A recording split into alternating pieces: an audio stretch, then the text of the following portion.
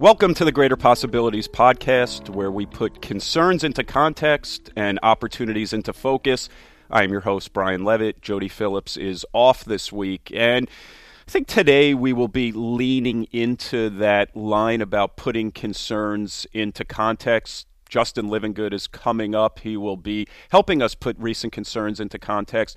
Justin is the senior portfolio manager of the Invesco Midcap Growth Strategy and a senior research analyst in healthcare, financials, real estate sector on the Invesco Discovery Growth Strategies. So, real quick, anyone who has not been paying attention over the last couple of days, we did have the second largest bank failure in U.S. history. That would be Silicon Valley Bank, and I know that sounds particularly disconcerting to a number of people. Now, this was a bank that was heavily focused on banking for tech startups, and those tech startups had their deposits at the bank but were largely funded by venture capitalists, and when that money dries up and the tech startups need access to their deposits, money starts to leave the bank.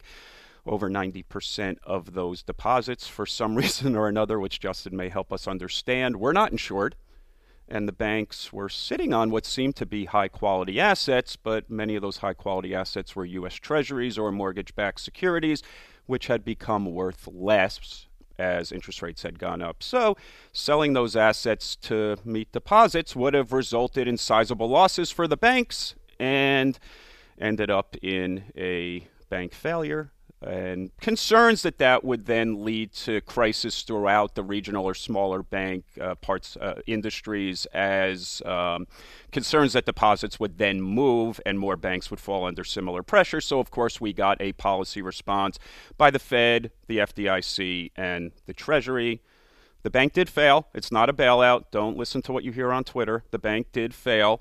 The depositors were protected. And regional banks get access to a line of credit from the Fed. So that's the backstory. Let's bring in Justin. Justin, thank you for joining. Thanks for having me. You and I have known each other a long time. Have we done this enough? I mean, are we through cycling through crises, or is this just the rest of our career? I can't believe, if I think back a week ago, that I'd be sitting here today talking about the failure of actually two banks, not just Silicon Valley, but Signature was a $100 billion bank that went under on Sunday night. And Silvergate. And before that, Silvergate, exactly. Yeah. So this is definitely more of a shock than perhaps even some of the crises we've dealt with in the past. Yeah, and Justin is such a good resource for me and somebody I always talk to when things like this happen. And we have just been through way too many of these. I mean, from having conversations about a global financial crisis and a pandemic and on and on. It gets a little tiresome, but here we are again. Let's start from where we were, before all of this happened. You always hear that when the Federal Reserve tightens interest rates significantly, something ends up breaking. Had you been concerned that something could break, and were you particularly concerned about anything in the banking sector? I wasn't concerned about a break, at least in this degree, and the reason is the credit picture in the banking industry was and still is quite clean. Yeah. The bank CEOs were actually pretty surprised, and I'm talking about large and small banks, that they haven't been seeing more non-performing assets and loans starting to slip past due, which you might expect at this point of an economic cycle. That's typically where a bank crisis starts on the credit side, and that's what happened in 07, 08, et cetera. That wasn't happening here. In fact, Silicon Valley Bank was not on, nor Signature, any watch lists of any regulators. Yeah, some of the analysts had them as outperform. Oh, absolutely. Yeah. Absolutely. Now, what I was concerned about, particularly as a growth investor, the banking industry was struggling with the yield curve, right, and the downward slope of the yield curve, which was pressuring net interest margins and their ability to grow, profitably their loan book and their earnings. And so through the back half of last year, and certainly here at the start of 23, earnings estimates for the group have been coming down. The stocks had not been performing well and valuations had been compressing, but it was, again, entirely related to yield curve dynamics and sort of, just the bank's inability to grow more. It had nothing to do with credit, had nothing to do with people expecting some sort of an exogenous shock like this to suddenly put, a run on the banks in front of everyone. So while the group was struggling, this was not on people's radars. Can I hear you say again, it's not 2008? Yeah, it's not 2008. This is not a systemic credit issue where there are going to be other problems on the left side of banks' balance sheets. This is all on the right side. This is all funding, liquidity, deposits, and confidence.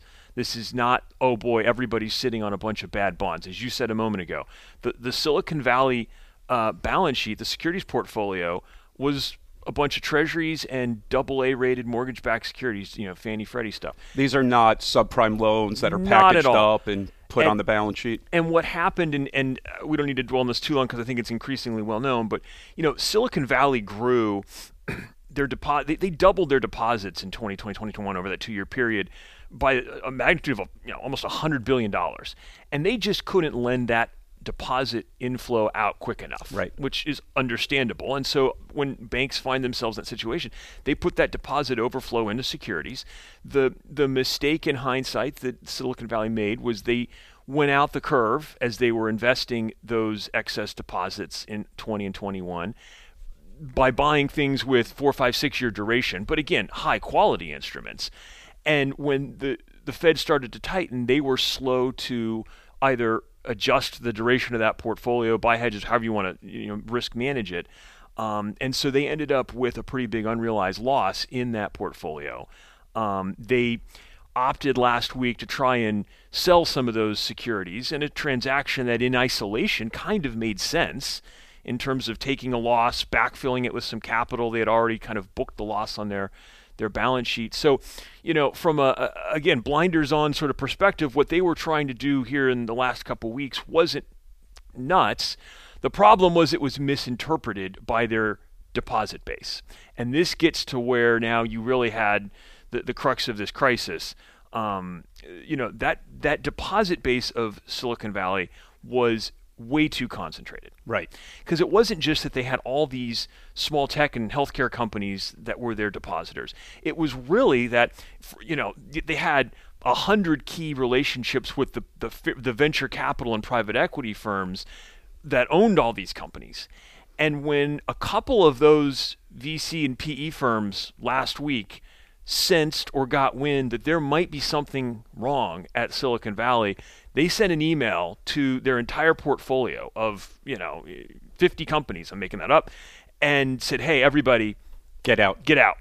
And that is a very small, clubby world. Right. And as soon as a couple of them did it, everybody did it. And the stat that now is becoming, I think, well known, but is worth repeating. On Thursday, in a 6-hour span, $42 billion of deposits were withdrawn or attempted to be withdrawn from Silicon Valley Bank because of this stampede created by a very small number of depositors of VCs. Compare that to 2008 when Washington Mutual went under and had to be taken over by the Fed and JP Morgan. In the 2 weeks leading up to their collapse, they had $17 billion of cumulative outflow. So 2 weeks to take out $17 billion at WAMU versus 6 hours. Everything's so much faster these days. So much faster. You put something out on Twitter, get out. Exactly. So Silicon Valley was essentially done on Thursday night, which is why Friday morning California time, the regulators had to take the bank over. They couldn't even wait till the weekend. Help me understand this number. Something like 93 or 97%, depending on where you read, of the deposits were not insured. Was that a mistake of the CFOs at these tech startup companies? Do these tech startup companies have CFOs? They should. Most do. It's a fair question. I think part of the problem is Silicon Valley Bank's been around for 35 years. They have long-standing relationships and well-earned good relationships with all these constituents in this ecosystem, the venture capital firms, the management teams of these companies. They had earned their trust. And so 90% of the innovation economy out there was in some way banking with Silicon Valley. It's just what you did. And so that mentality exacerbated this and created, I think, a higher amount of uninsured deposits than you might see in sort of a normally diversified set of clients. And for over 3 decades, that wasn't a problem. Right. So again, it's amazing that when all of a sudden there was someone yelling smoke, the proverbial smoke in a dark movie Crowded theater. Yeah. It caused otherwise, you would think, sophisticated financial people, VCs, private equity folks, to panic, and no one hesitated to just pull everything. And Silicon Valley on HBO was one of my favorite shows, and I remember, show. Right, Richard had to deal with so many different issues, but I don't think he ever actually had to deal with his That's true. his deposits being uninsured. That's true. Is this typical of other banks? The deposit issue? Being uninsured? Yeah. It's typical in that, certainly for commercial banks, yes, the majority of their clients are keeping more than $250,000 with them in various deposit accounts. Again, I think what might have been atypical here is these clients weren't diverse. They didn't have 6 operating accounts. Because if I'm the CFO of a startup tech company, I've got a lot more to do than worry about, like, am I properly diversifying my cash when I'm just burning it anyways, right, trying to come up with the next product we're working on. So they weren't spending their time, as other companies might, more, sophisticated or larger companies, building out a whole portfolio of relationships and properly moving accounts. Silicon Valley can do most of the things that these startups needed, and so they were all comfortable working with them as their primary, if not exclusive, bank. So speaking of being comfortable, was the policy response enough? Are you comfortable with what the Fed, the FDIC, and the Treasury have done? I think so. And it's still evolving as we talk on Tuesday morning here. But I'm glad that yesterday, Monday, went relatively well in terms of no additional failures.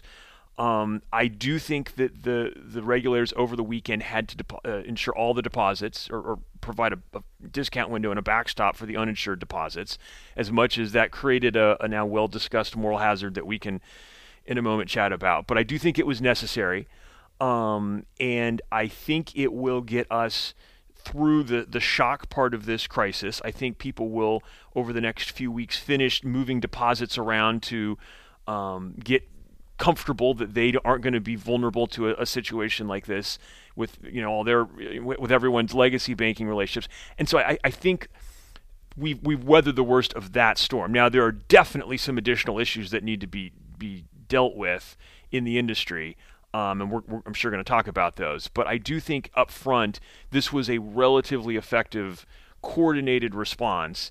And I'm glad the regulators sort of pushed back on the political rhetoric over the weekend that suggested maybe we let Silicon Valley fail. Like that would have been, especially with Signature right behind it. If you had let both these banks fail, that's $300 billion of failed assets, commercial assets with a lot of important corporate and commercial relationships. That would have been a tough blow. Now, you and I are both sitting here in downtown New York City. I did walk by Zuccotti Park this morning. I did not see people occupying Wall Street, at least just yet.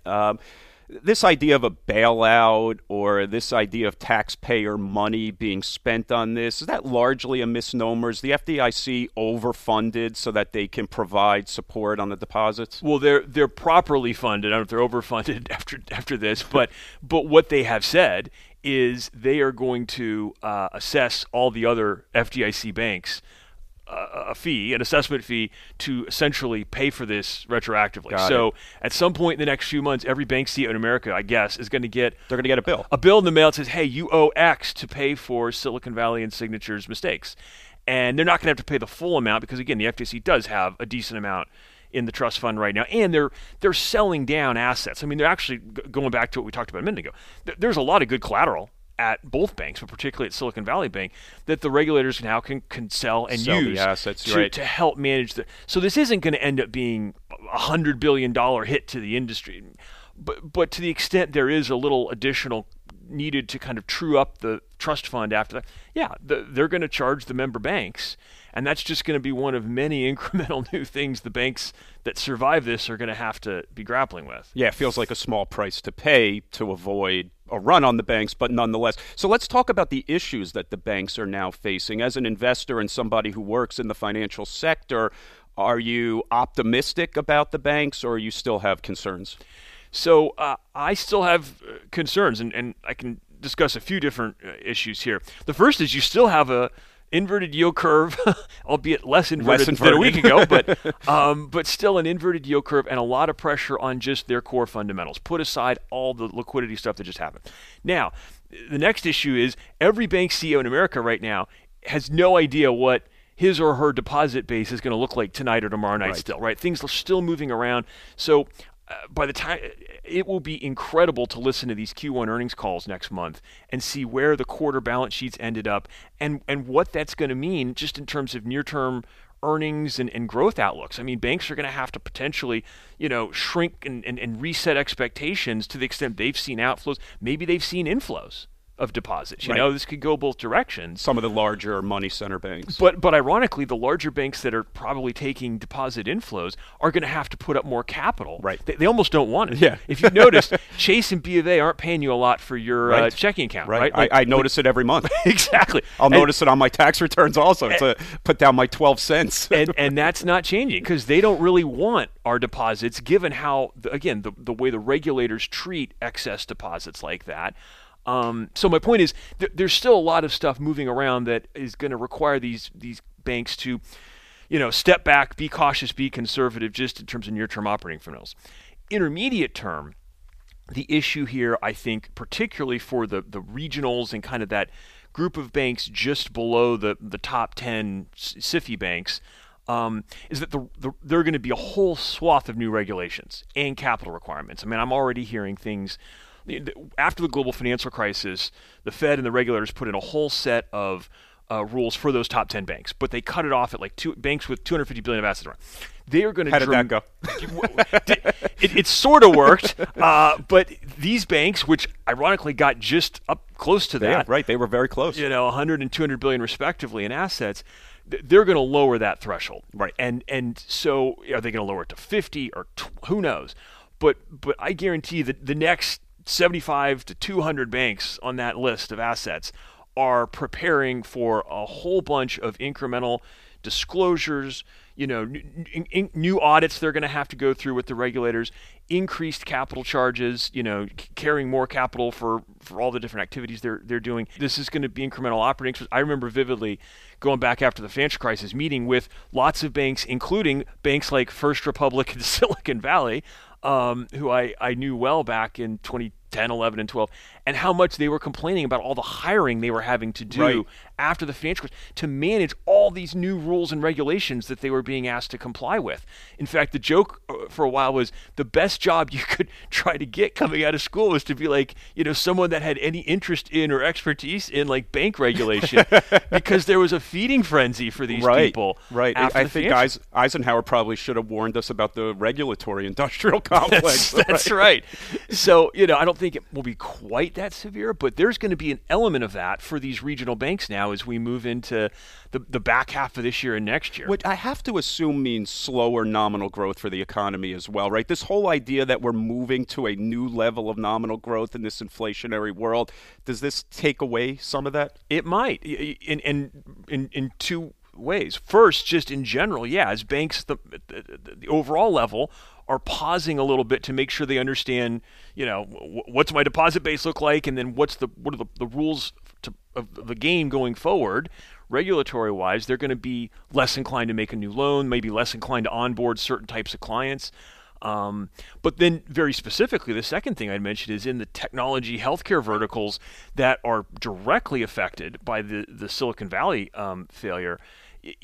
There's going to be a period of friction here where, you've got to go find a new bank, you've got to move. And it's not just, I've got to move my deposits over.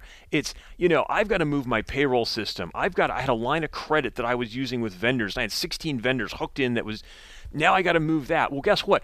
The banks that you want to move to either aren't going to be able to do everything because they're now afraid to bring on all those relationships, as quickly as they otherwise might, or they're only going to do two things.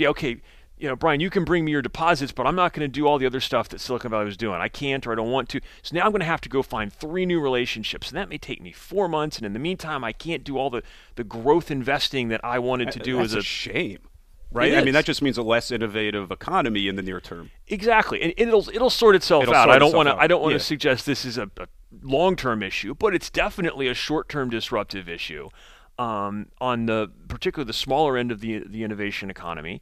And I think the broader growth outlook could be a little bit impaired by this. And if the broader growth outlook is impaired, then that should potentially support the type of strategies that you invest in or the type of strategies that you manage. Because if you're back to a slow growth world, we probably need to pay up for growth wherever we can find it again, right? That's right. I think companies that are secular growers that have, products and ideas that are not as sensitive to the economy and are well managed and well capitalized are going to have increased advantages and get better valuations, and that is exactly the universe that we try to focus on in our different portfolios. This isn't though. Like the economy wasn't ripping, and all of a sudden this is going to tip it down. The economy was already, I'd argue, moving into a slow growth environment, and this is perhaps just going to nudge it a little bit more down that recession trajectory. I don't know. Yeah. Semantics, probably. I agree. Exactly. I think it's less important whether we actually go negative for a couple quarters on nominal GDP or not. I do think the inflation topic is important because right. I think Fed and monetary policy matters more than anything. As always. Ironically, the events with the banks here probably caused the Fed to be a little more dovish than they might have wanted Silver to linings, be. Silver perhaps. lining. But we just saw, a few minutes ago, a CPI number that was, for the month of February in line with expectations at least, but still 6% overall, 5.5% ex-food. That is not the 3%-ish number that I think the Fed ideally would like to get to. Right. Forget 2. I think 3 is what they're really sure. I don't think you're seeing 3% this year. I mean, the pace of improvement in inflation is slowing. It's going to keep declining, but it is not going to collapse, I think, just based on the latest trends. So that's perhaps the biggest impediment, is that the Fed is going to have to keep rates elevated at whatever the ultimate terminal rate is, probably well into next year, and that's going to continue to be a drag on the economy. Now you layer on top of that what's just happened with the bank system, where the banks are going to be a little more reluctant to lend and be as aggressive as they might have otherwise been, particularly in certain parts of the economy that were serviced by banks like Silicon Valley. And yeah, it's a recipe for a slow growth environment. So I can't let us end on a negative, though. I've got a growth manager here. His last name is Livengood. Right? Give me some optimism. Okay, first of all, I do think, again, we're through the shock part of this banking right. crisis. So let's, on the topic of this podcast at least, I do think we've seen the light at the end of the tunnel. There is going to be a lot of subsequent stuff to deal with for the banks, but I think it's all manageable. And I think our regulators and our banking system came through this relatively well. And again, this is not a credit-related issue, which suggests this isn't going to be as pervasive as the financial crisis of 08-09. So hopefully that's some good news. I also think... I'll take it. Yeah, we'll take it. Even though I just said the Fed is the most important thing for the economy, they are essentially done or near done raising rates. And so there is some optimism in my mind that, we've reestablished a proper equilibrium and in monetary policy, and that's going to let people adjust to kind of a more normalized yield curve, whether that's in the housing industry or, industrial parts of the economy. And as that reset happens, I think that's healthy and that's good, and that's going to be a stronger base for the economy and for the stock market to operate from in the next 2 to 3 years. I'm not saying that's going to cause anything perhaps in 2023 that's particularly exciting, but we needed to get away from some of the things that had happened the prior 3 years between COVID, the war. This has been an incredible stretch of volatility and just really unusual circumstances.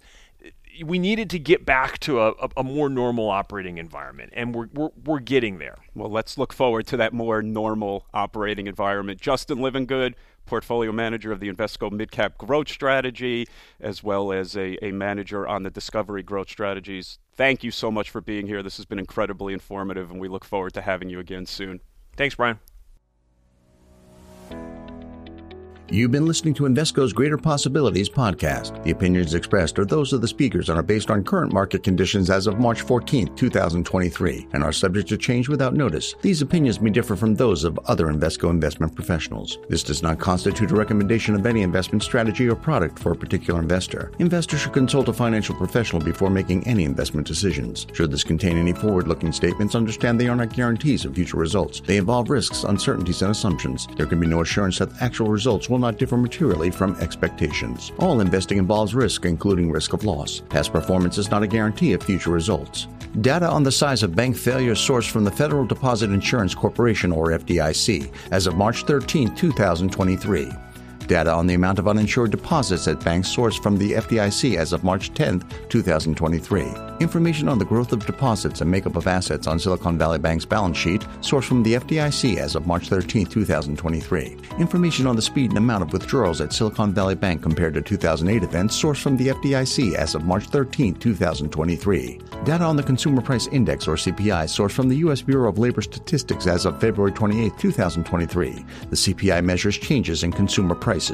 The profitability of businesses in the financial services sector depends on the availability and cost of money and may fluctuate significantly in response to changes in government regulation, interest rates, and general economic conditions.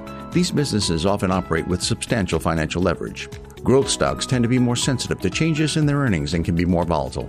Interest rate risk refers to the risk that bond prices generally fall as interest rates rise and vice versa. An issuer may be unable to meet interest and/or principal payments, thereby causing its instruments to decrease in value and lowering the issuer's credit rating. Treasury securities are backed by the full faith and credit of the U.S. government as to the timely payment of principal and interest.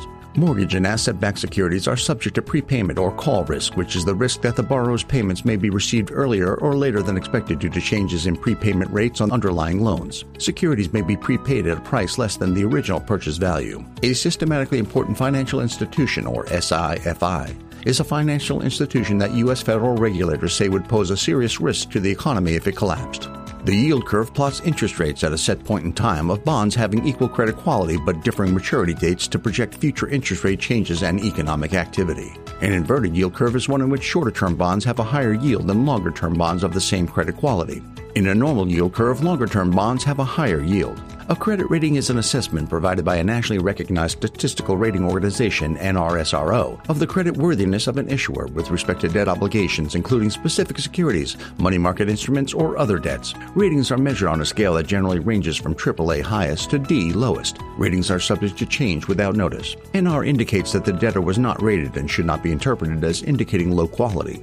For more information on rating methodologies, please visit the NRSRO website for Standard & Poor's, Moody's, and Fitch ratings. The Greater Possibilities podcast is brought to you by Invesco Distributors, Inc.